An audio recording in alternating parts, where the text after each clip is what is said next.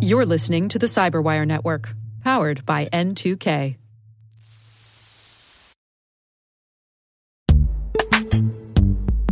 And now a word from our sponsor, Netskope. Netskope is a worldwide leader in SASE and Zero Trust. Its unified platform, Netskope One, provides optimized access and Zero Trust security for people, devices, and data anywhere they go, helping customers reduce risk, accelerate performance, and get unrivaled visibility into any cloud, web, and private application activity. To learn more about how Netskope helps customers be ready for anything on their SASE journey, visit netskope.com.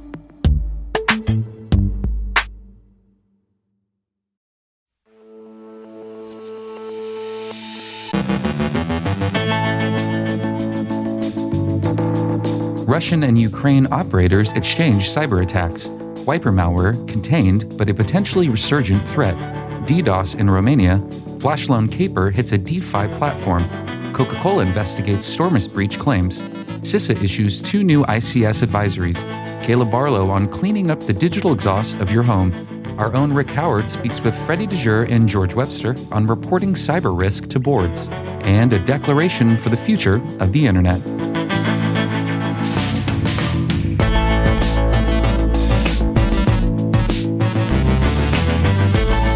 From the Cyberwire studios at Data Tribe, I'm Trey Hester with your Cyberwire summary for Friday, April 29th, 2022.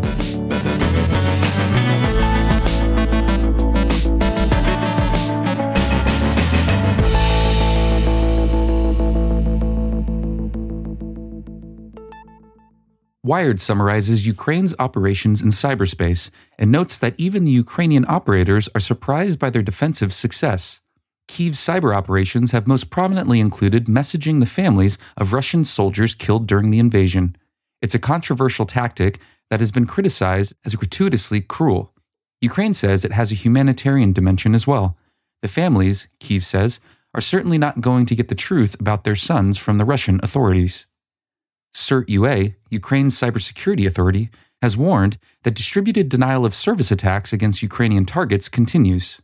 Quote, "The government team for responding to computer emergencies in Ukraine, CERT-UA, in close cooperation with the National Bank of Ukraine, has taken measures to investigate DDoS attacks, for which attackers place malicious JavaScript code, brown flood, in the structure of the web pages and files of compromised websites, as a result of which the computing resources of computers of visitors to such websites are used to generate an abnormal number of requests to attack objects, URLs of which are statically defined in malicious JavaScript code." End quote. The most alarming Russian operations have been deployments of destructive wiper malware. The effects of such attacks, however, seem to have been quickly contained. Fortinet offers a historically informed summary of wiper malware and its employment in cyber conflict. The U.S. Cybersecurity and Infrastructure Security Agency, or CISA, yesterday updated its alert on the wiper malware Russia has deployed during its hybrid war. Quote, "This advisory has been updated to include additional indicators of compromise for Whispergate and technical details on Hermetic Wiper, Isaac Wiper, Hermetic Wizard, and Caddy Wiper destructive malware, all of which have been deployed against Ukraine since January 2022. End quote. Additional indicators of compromise associated with Whispergate are provided in an appendix to the alert. Ukraine has attracted considerable hacktivist support. Hacktivism is usually ambivalent and seldom decisive, but in this case, the Anonymous Collective has achieved a nuanced level of annoyance through doxing Russian organizations. Security Affairs says Anonymous has released files that appear to have come from Russian firms. First, Elektrocentromontaj, which provides electrical equipment to Russian electrical power generation and distribution centers, a 1.7 terabyte archive containing 1.23 million emails has been posted to DDoS secrets. Second, PSCB, Petersburg Social Commercial Bank, was hit by Network Battalion 65, an anonymous affiliate. 543 gigabytes of 229,000 emails and other files have been posted to DDoS secrets. Finally, Aliet, a customer broker that serves the fuel and energy sectors, has lost 1.1 terabytes of data, including more than 1 million email addresses, all of which have also been posted to DDoS secrets. Balkan Insight reports that Romanian government websites came under distributed denial of service attacks today. Bucharest characterizes the attacks as symbolic and well within the government's ability to contain and mitigate them. According to the record, Deuce Finance, a decentralized finance platform, has acknowledged that it's lost more than $13 million to online theft this week. The record describes the incident as a flash loan attack. Quote, "Flash loan attacks involve hackers borrowing funds that do not require collateral, buying a significant amount of cryptocurrency to artificially raise its price, and then offloading the coins. The loan is paid back, and the borrower keeps the profit." The Wall Street Journal says that Coca-Cola is still investigating the Stormous Group's claim to have compromised company networks. Coca-Cola is being cautious, but many observers are skeptical. Stormous, which presents itself as a Russian criminal gang and which appeared around the time of Russia's invasion of Ukraine, has done a fair amount of woofing about what would amount to a privateering campaign, but others see them as scavengers, as people who pick up old data from dump sites and then claim to have obtained them from artful hacking. The investigation will tell. In the meantime, Tech Monitor quotes Recorded Futures assessment, which is that Stormous is known as, quote, "a bit of a clown show," end quote. Recorded Futures' Alan Liska says, quote, "That doesn't mean they didn't successfully pull off the attack. It is possible. But I think many researchers are going to need additional verification before taking this group at their word," end quote. The U.S. Cybersecurity and Infrastructure Security Agency, or CISA, issued 2 industrial control system advisories yesterday, covering Delta Electronics' DIA Energy and Johnson Controls' Metasis. And finally, the U.S. and 60 other nations yesterday issued a Declaration for the Future of the Internet. A White House fact sheet says the declaration aims at securing the following principles. 1. Protect human rights and fundamental freedoms of all people. 2. Promote a global internet that advances the free flow of information. 3. Advance inclusive and affordable connectivity so that all people can benefit from the digital economy. 4. Promote trust in the global digital ecosystem, including through protection of privacy. And 5. Protect and strengthen the multi-stakeholder approach to governance that keeps the internet running for the benefit of all. Neither Russia or China have signed on.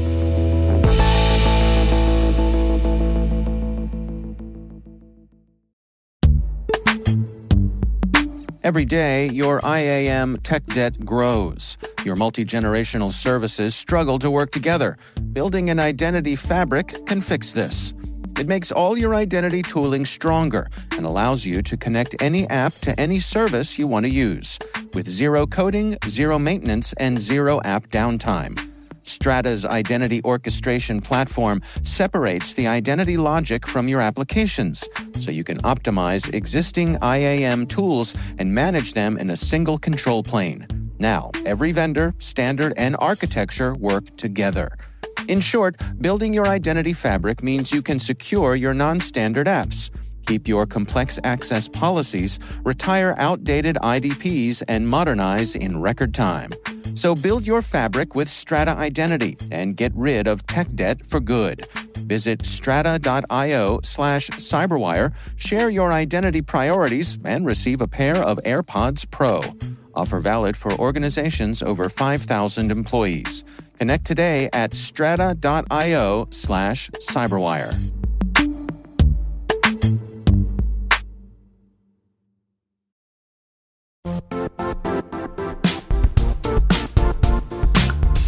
The IT world used to be simpler. You only had to secure and manage environments that you controlled. Then came new technologies and new ways to work.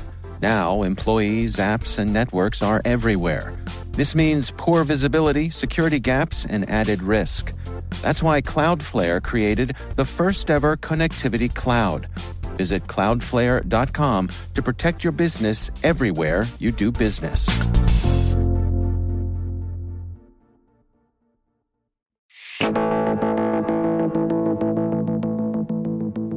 Our own Rick Howard sat down with Freddie DeJour and George Webster to discuss reporting cyber risk to boards. Here's Rick. I'm joined by Freddie DeJour, an old friend of mine, the CEO of Freddie DeJour BV and formerly the head of CERT EU, and George Webster, the chief security architect at HSBC. Freddie, George, thanks for coming on the show. Nice to be here. Pleasure. You two belong to something called the Cyber Risk Metrics Working Group, and the group has just recently published 2 versions of a study called Reporting Cyber Risk to Boards, Control, Measure, Report, Repeat. One version is for CISOs and another is for board members. So, Freddie, can you explain what the Cyber Risk Metrics Working Group is and what was the goal of the project? Yeah, sure.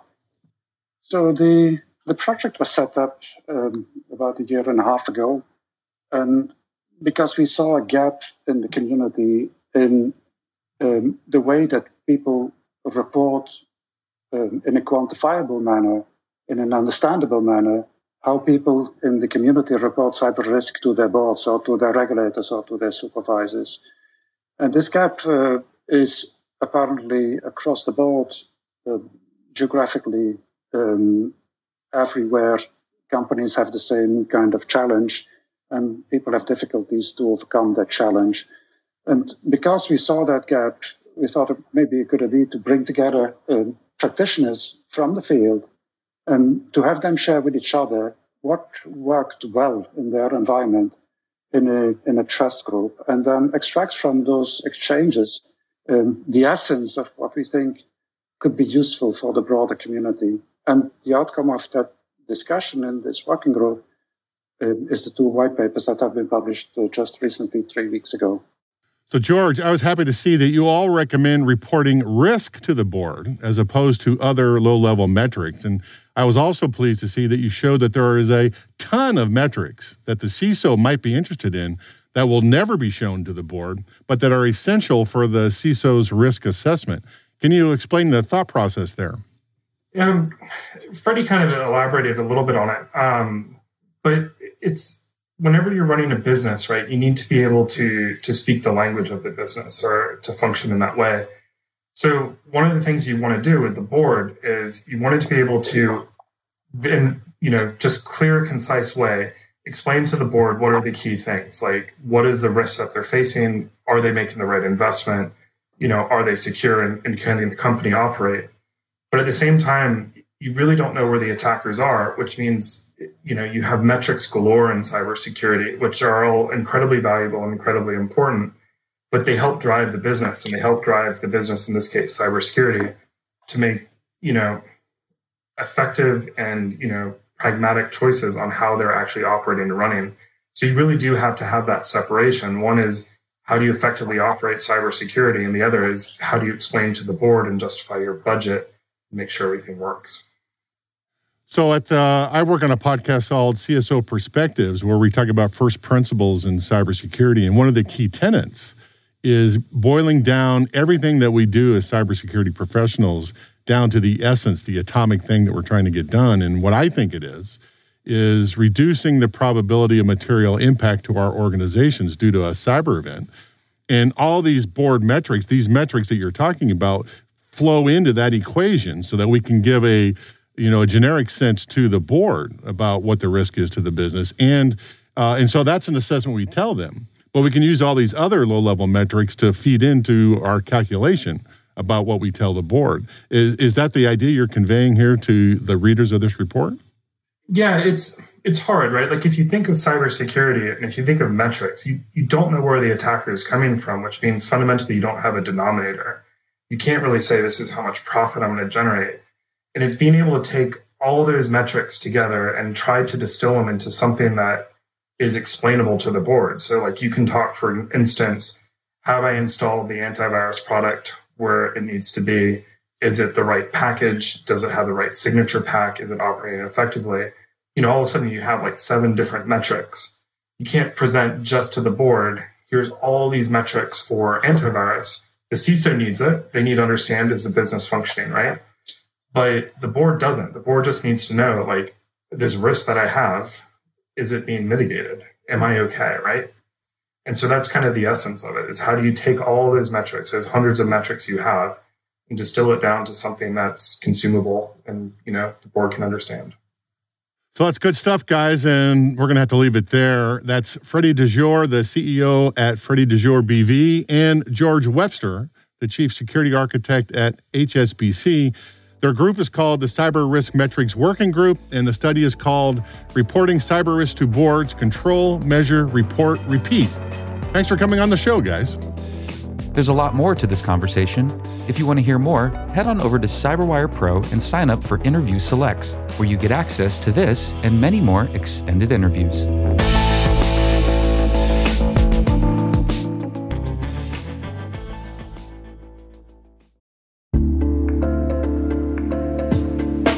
Are lengthy security reviews pulling attention away from your security program?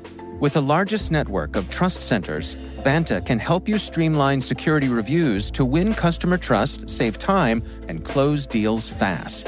Proactively demonstrate security by showcasing key resources like your SOC 2 or ISO 27001 and provide real-time evidence for passing controls. And when a security questionnaire is required, Vanta takes the first pass for you. Visit vanta.com/cyber to take a self-serve tour. That's vanta.com/cyber.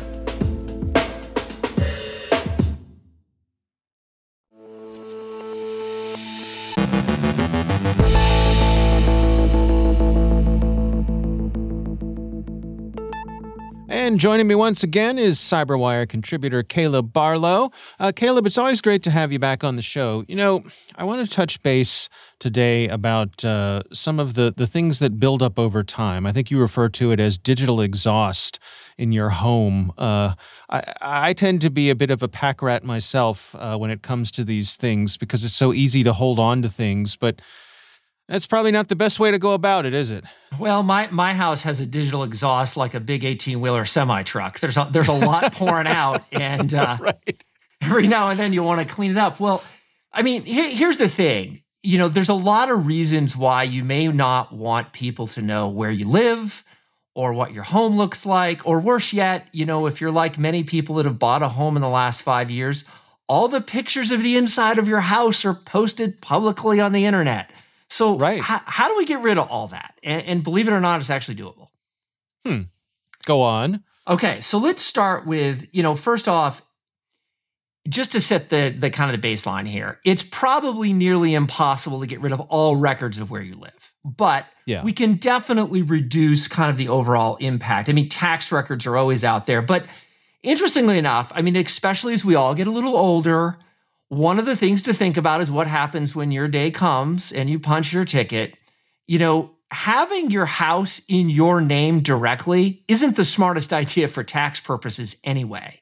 So, you know, if you've ever talked with an estate attorney, they're going to encourage you to put your home in a trust so that it becomes easier to pass that along to your children or your heirs. And of course, when you put the name of your home in a trust, you don't have to name it the Bittner Family Trust. You know, you can call it something a little more obscure. So when those tax records show up, it's harder to find out where you live. Now, of course, you got to sell your house to do this. So this isn't the easiest piece of advice I'm going to give you today. But okay. Yeah. Go on. Okay. So let's talk about something a little easier. So let's say you did just buy a house and all those pictures of the inside of your house are on places like Redfin and Realtor.com. You can actually make those go away. And I think it's a great idea because, you know, the last thing you need is a future employer or the ex-girlfriend going and digging through where does he live, right? What's it look like on the inside? So if you go to those sites, you can actually claim the home as your own. It's a simple click. You put in a little bit of information and then you're claiming the home, and then you can remove the pictures. Now, if you want to have a little more fun in the more advanced class, they also let you add pictures. And as far as I'm concerned, I don't think they have any way to figure out whether the pictures you might add are legit. So there's some really great stock images out there. I added a picture of a castle as my house. Why not? Right. You know, so make the inside of your house bigger than the outside. Look, if you're going to go figure out where I live, then you're going to have to, you know, see some stock images, and it's much better than it really is. I like the subversive nature of that. That's very good, Caleb. We might as well have some fun with this, Dave. Okay, now, in addition to that, we've talked in this show before about the importance of changing your Wi-Fi SSID. And I'm not going to get into all the details now. You can go listen to those past episodes. If someone knows your SSID, which your phone's broadcasting all the time, it's really easy to figure out where you live. Change your SSID and change it to something like a car name or something that is not unique so you can't look it up on a map. You can also remove the image of your home from mapping services. And this was a fun one to play with. So literally Google Maps and Bing, you can remove the image of your home. So I've seen where you can get it blurred. Yeah, you get it blurred. So literally you go out and, you know, they all have a little setting of report this. And one of the options on reporting it is home And apparently it's irreversible, but the next thing you know, your home is blurred, which, there was a time period where my house on Google Maps had a giant dumpster in front of it because I've been doing some work on my house. But also, no one needs to see where I live. Like, get that stuff out of there. So those are a couple of really quick things you can do to kind of clean up your digital exhaust on where you live and make it a little harder for someone to cyberstalk you. Do you think we're ever going to reach this utopia that people imagine where in order for these things to happen at all, they're going to have to get permission, that it's going to be opt-in rather than just vacuuming up everything and posting it, and it's up to you to ask them to remove it? Dave, we live in the United States. There's no way. Maybe there's a European utopian with GDPR, but there is no way, right? I mean, this is unfortunately going to be a constant battle. And I think, honestly, it's something we have to educate our kids on early on. Every now and then, there are these moments in life where you've got to go back and clean up your digital exhaust. And one of those moments, when you graduate from college, make it all go away. Everything you've done up to that point, there is no need for it to be out on the internet. Clean it out of what's publicly accessible. No future employer needs to be seeing your photos from your 8th grade soccer team, right? Yeah. Get them out of there. Or worse yet, whatever else you got in there from your fun time in college. No, that's true. I've run into that of hiring folks who are recently graduated and, do a Google search and interesting photos come up sometimes, and you try not to make that too much of part of your hiring decision. But, it crosses your mind, right? Well, and let's face it, everybody's looking at it. So clear it out, again, right back to the same point with your house too. You can tell a lot by looking at where somebody lives. Creepiest thing is you can even see the inside of the house, right? Clear that stuff out of there. There's no reason for that to be out of there. And have a control over who you are and what people see about you. Yeah. All right. It's good advice. Caleb Barlow, thanks for joining us.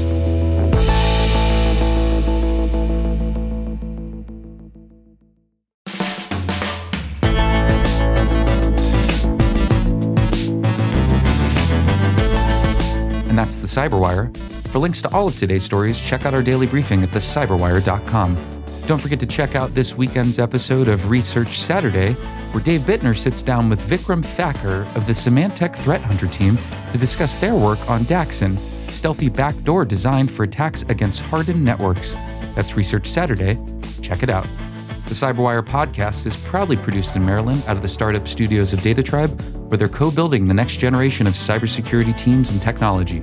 Our amazing Cyberwire team is Liz Irvin, Elliot Peltzman, Brandon Karpf, Eliana White, Puru Prakash, Justin Sabi, Tim Nodar, Joe Kerrigan, Carol Terrio, Ben Yellen, Nick Valecki, Gina Johnson, Bennett Moe, Chris Russell, John Petrick, Jennifer Iben, Rick Howard, Peter Kilpie, and I'm Trey Hester, filling in for Dave Bittner. Thanks for listening. We'll see you back here next week.